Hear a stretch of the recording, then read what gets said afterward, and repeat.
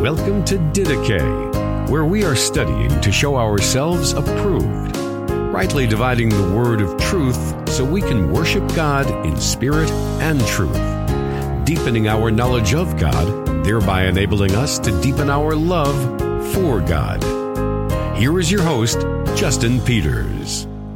Hello, ladies and gentlemen. My name is Justin Peters. I hope that you and your family are doing well today. I want to thank you very much for joining me in my new podcast entitled Didache, which is the Greek word for doctrine and teaching. So this is the third or fourth installment of Didache. We're just kind of getting our feet wet here.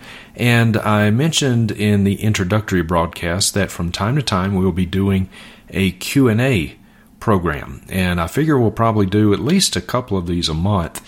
And I said to email me with your questions and please put into the subject line something to the effect of Q&A podcast or something like that to catch my attention. And several of you have done so already. And I thank you very, very much for doing this. And I thought we would begin. We'll do our first Q&A program today. And I hope that you enjoy it. So I have a number of questions. In fact, I have more than I can get to in this particular broadcast, but we will pick up the rest of them later. Please do keep those questions coming. I'll be glad to help you in any way I can. I know people really enjoy Q&A when I do teaching live in a church, do a seminar or something like that. People really enjoy the Q&A sessions, and I do too. It's one of my favorite things to do. So we'll just do this in podcast form. Okay. All right, so the first gentleman that emailed me is a man named Christopher, and he actually had several questions, and so I'll just go through a couple of these, and then I'll get to some others as well from some other individuals. But Christopher asks this. He says, I understand that Christians do not consider the Apocrypha to be inspired like Scripture, but how do we know it's not inspired like the Bible? And then a second kind of follow-up question to that is, he says, is it edifying for a Christian to read the Apocrypha? Okay, so I think if I answer the first one, that will kind of answer the second one. So what is the Apocrypha? So if any of you have been, maybe you were reared Catholic, you know what the Apocrypha is. The Apocrypha is a collection of 14 books that are included in the Roman Catholic Bible but are not included in our Protestant Bibles. The word Apocrypha literally means hidden away. Apocrypha means to hide away or hidden away. And it's in its original context, in its original usage, it meant to hide away from ordinary people because these books were supposedly just too sacred for common folk to read. And it's very interesting that is the case, given that the Roman Catholics include the Apocrypha in their canon of Scripture, because the entire history of the Roman Catholic Church is one of it doing its absolute dead-level best to keep the Word of God out of the hands of everyday people. The Bible, they said, is just too sacred. It's just too holy, and you poor common folk just can't understand it. You're gonna have to leave the interpretation of Scripture to us, priests and cardinals and the Pope, and we'll trust us. We'll tell you what it says. Just trust us. So that's not a good thing. That's obviously not a good thing. And in fact, as a little aside, and then I'll get more into the meat of the Apocrypha, several years ago, a number of years ago, I was preaching in Ecuador. And to give you an idea of just how fundamentalist or rabid, I guess, some Roman Catholics can still be today, the man that I was with has done spent most of his life as a missionary in Ecuador, and one of the days I was there, he took me up in some mountains, up to a village. He just kind of wanted me to see this village and a market kind of thing that they had up there. And as we were coming into it, he said, Justin, this is old school Roman Catholicism. And I said, oh? And he said, oh yeah. He said, if you were to get out of the car right now and start preaching the gospel or handing out tracts, he said, they would stone you. They would stone you. And he said, he didn't mean that metaphorically. Literally, they would stone you. And so, the history of the Catholic Church is not a good one. And they do not like to be questioned. They do not like to have their authority questioned in any way.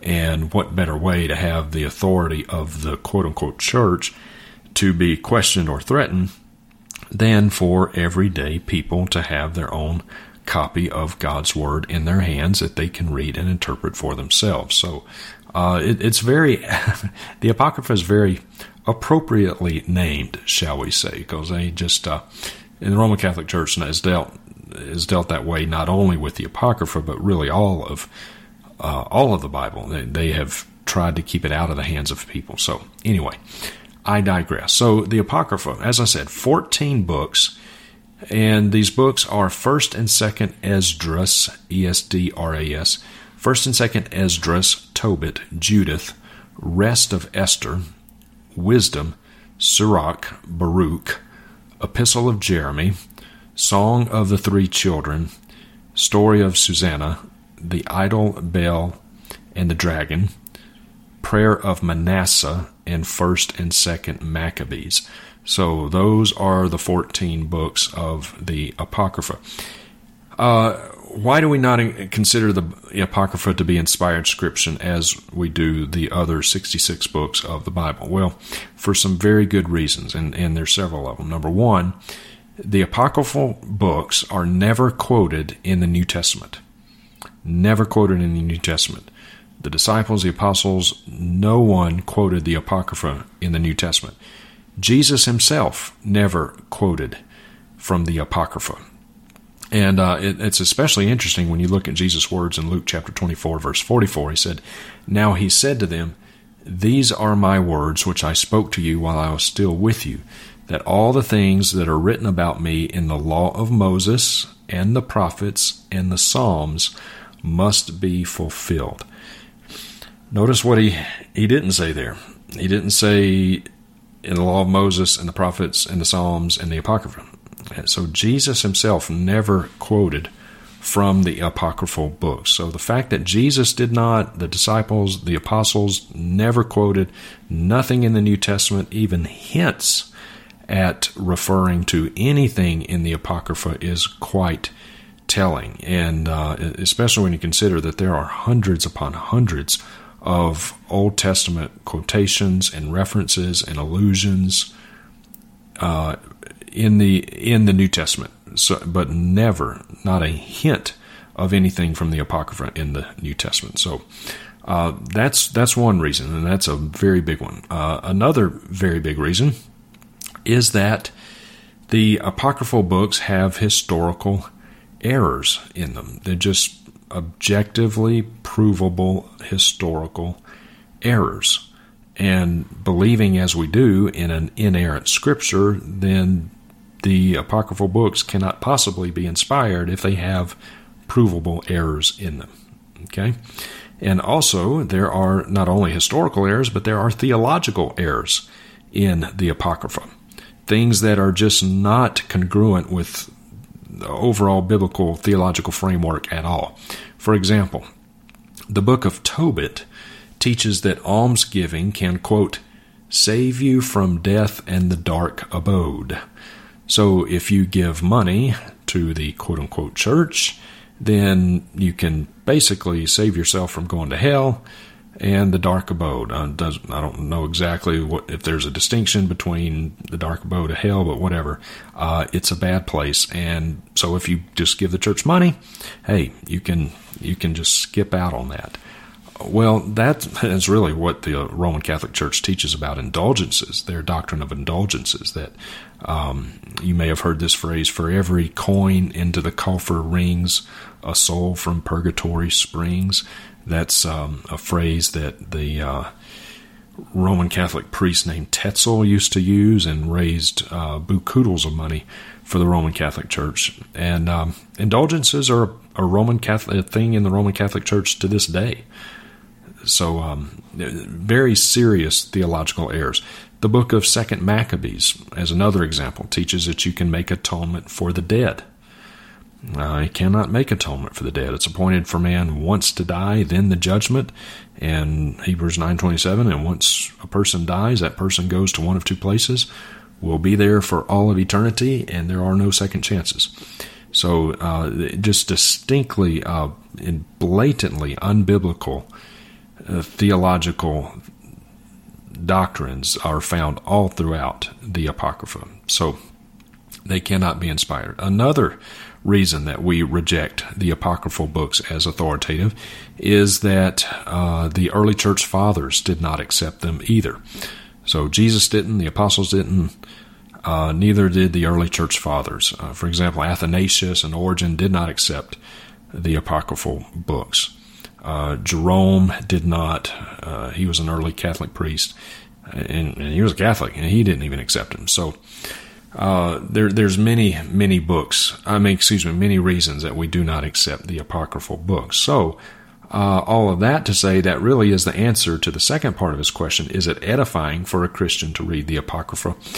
I would say no. It's not going to provide you any spiritual benefit. And edification, when I think of edification, I think of that as a distinctly biblical and theological term, much more than just encouraging. Edifying is something that grows us in our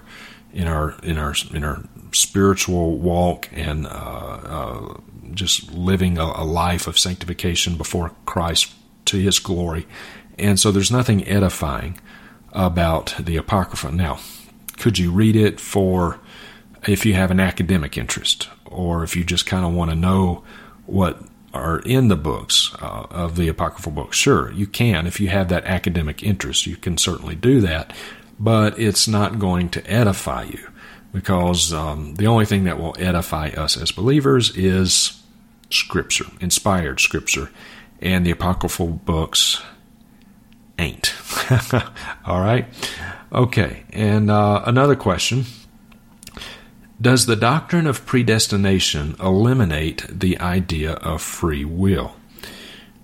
That's a great question, and a question that many people have. And in this podcast, at some point, I don't know exactly when I'll do it, I want to do a whole series on the doctrine of election, because that is something that is widely misunderstood by so many people, and a lot of people have just a caricatured understanding of it. And so we're going to do a pretty deep dive at some point into the doctrine of election. So does it eliminate the idea of free will?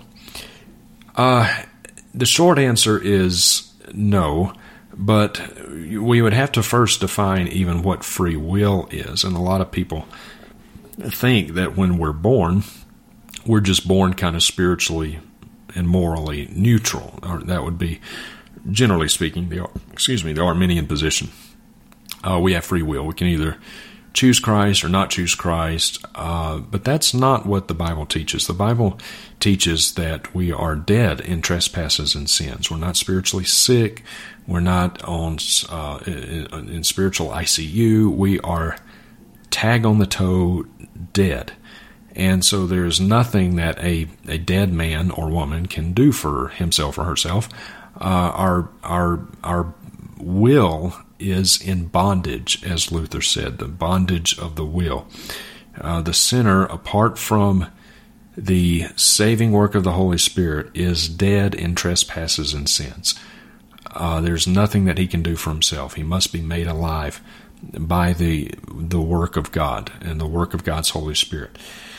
So the sinner is neither willing nor able to come to Christ. He's not willing to do so. He's not able to do so. And at this point, you're probably thinking, oh, that answers the question. We have no free will, and so, yes, it does eliminate the idea of free will. Well, it kind of does eliminate the idea of free will, but it does not eliminate or negate the other corresponding biblical truth of accountability.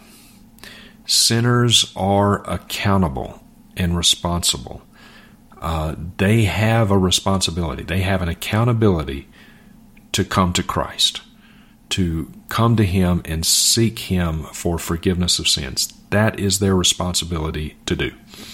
And at this point, you may be thinking, whoa, wait a minute. What about all of what you just said about the sinner not being able to do that? That's true, he's not. And yet he's responsible to come to Christ? That's right, he is. And if your head is swimming, this is what we call an antinomy. A-N-T-I-N-O-M-Y, antinomy. An antinomy is two seemingly mutually exclusive truths, or teachings rather, that are still true. Two doctrines, two theologies that to our human reasoning seem to be mutually exclusive, that they cannot possibly coexist, and yet they do. And so this is one of the antinomies that are taught in Scripture. God is sovereign. The doctrine of election is absolutely true. The sinner is neither willing nor able to come to Christ on his own. God must regenerate him. That is true. It is also true that every sinner has a responsibility to come to Christ. And if he doesn't, then he will pay for his sins and his rejections of Christ for all of eternity in hell. And he's responsible for that. He's accountable for that. Both of these things are true. Now, if that makes your head swim, that's okay. It makes my head swim too. None of us can fully wrap our minds around that, but we are obligated by Scripture to believe both of these things as being simultaneously true. Why? Because Scripture teaches that both of these things are simultaneously true. Let me give you just a couple examples. There's many we could cite, but there's several places that you see both the sovereignty of God and the responsibility or accountability of man in the same passage, right next door to each other, literally in the same breath in many occasions. For example, in Acts chapter 2, this is the Apostle Peter's sermon. Beginning in verse 22, Peter says, "Men of Israel, listen to these words. Jesus the Nazarene, a man attested to you by God with miracles and wonders and signs, which God performed through him in your midst, just as you yourselves know. This man, delivered over by the predetermined plan and foreknowledge of God." Now there you have it right there. God's sovereignty. Jesus was crucified because this was part of God's predetermined plan and His foreknowledge. So this was planned from eternity past. And look at the very next words. Peter says, "This man, delivered over by the predetermined plan and foreknowledge of God, you nailed to a cross by the hands of godless men and put him to death." So, who killed Jesus? Did God kill Jesus? Yes. Did godless men kill Jesus, put him to death? Yes. They're both true. They're both true. And I don't have this in front of me, it just came to my mind. In the Old Testament, God used Assyria as His rod of judgment against Israel, the nation of Assyria. And God calls, this is Isaiah, I don't have to look up the chapter. Anyway, God caused Assyria to go and to basically sack Israel as His rod of judgment. And then God turned right around and judged Assyria for doing what He had just made them do. Both of these things are true. Jesus, let's look at a statement that Jesus made in Matthew chapter 11, beginning of verse 28. "Come to me, all who are weary and heavy laden." Oh, excuse me, I dropped down. Let me start at verse 25. "So at that time Jesus said, I praise you, Father, Lord of heaven and earth, that you have hidden these things from the wise and intelligent and have revealed them to infants. Yes, Father, for this way was well-pleasing in your sight. All things have been handed over to me by my Father. And watch this, no one knows the Son except the Father, nor does anyone know the Father except the Son, and anyone to whom the Son wills to reveal him. God's sovereignty, right there, clearly stated. The sovereignty of God, doctrine of election, right there. And the next words out of Jesus' mouth, verse 28. Come to me, all who are weary and heavy laden, and I will give you rest. Take my yoke upon you, learn from me, for I am gentle and humble in heart, and you will find rest for your souls. For my yoke is easy, and my burden is light. Literally, almost in the same breath, right from the mouth of our Savior, Jesus teaches the sovereignty of God, clearly the doctrine of election. In the very next word out of his mouth, come to me.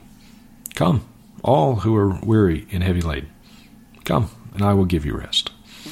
So, an antinomy, two seemingly mutually exclusive doctrines that yet are still true because the Bible teaches them both. Another example of an antinomy would be the inspiration of Scripture. So, for example, who wrote the book of Romans?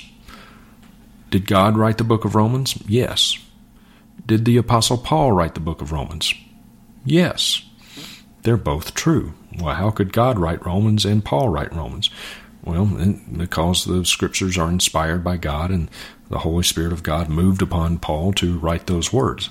Same with Peter, same with John, same with James. And it's interesting, you can see the different writing styles even and some of their personalities coming out in these books, and yet they're all still equally and fully inspired by God. So did men write the Bible? Yes.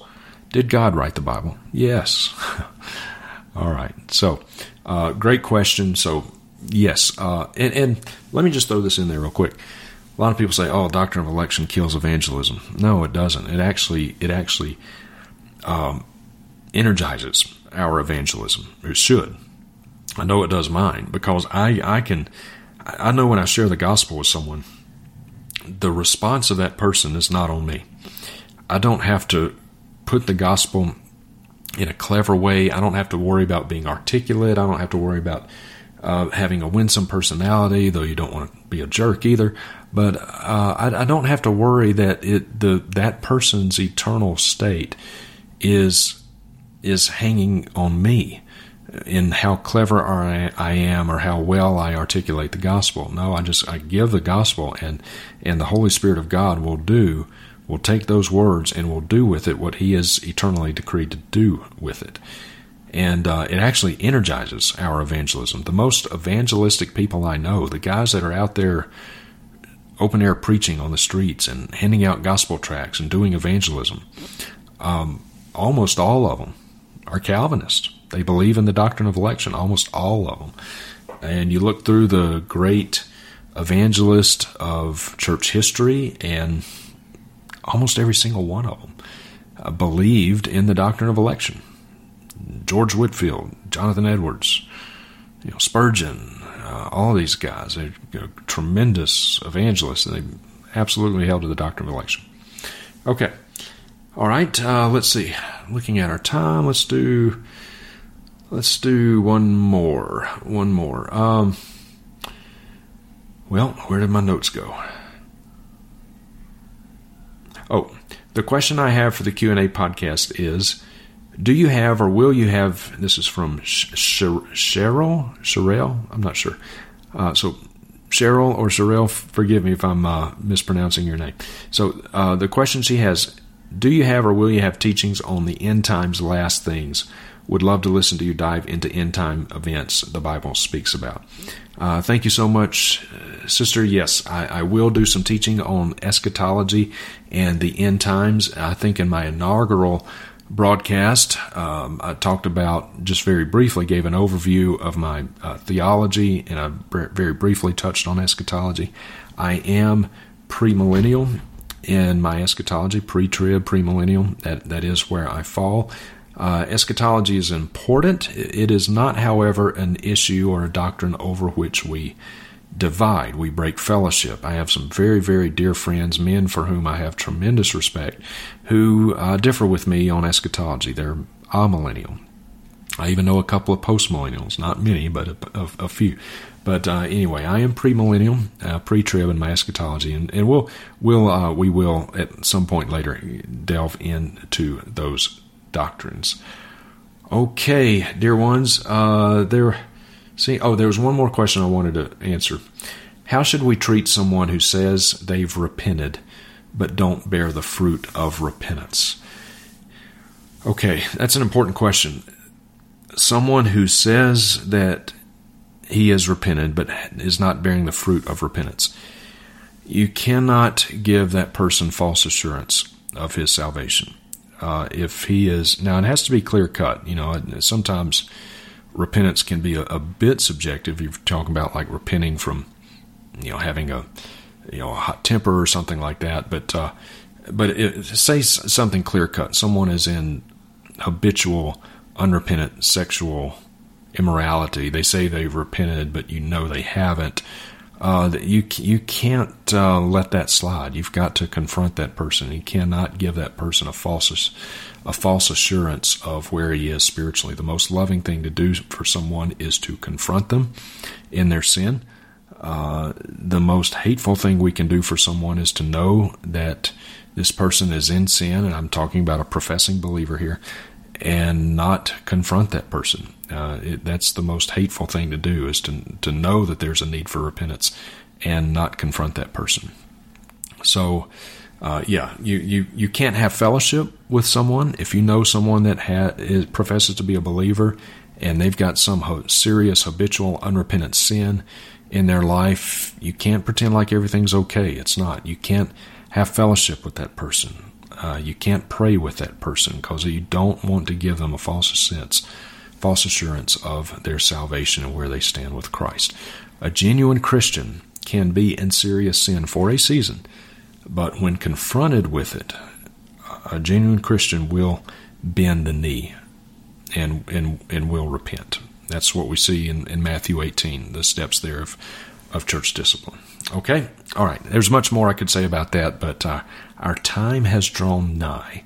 All right, dear ones, thank you so very much for listening. I hope that this has been helpful for you, talking about the Apocrypha and a little bit about election and repentance, and touching on something later that we will come back to revisit, eschatology.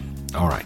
Thank you so much, dear ones. Until our next time together, may the grace of our Lord Jesus Christ, the love of God, and the fellowship of His Holy Spirit be with you all. Thank you for listening to Didache. We hope that you were encouraged and edified by what you just heard. If you have a question or comment for Justin, are interested in more teaching resources, or would like to have him come and preach at your church or conference, you may contact him at justinpeters.org.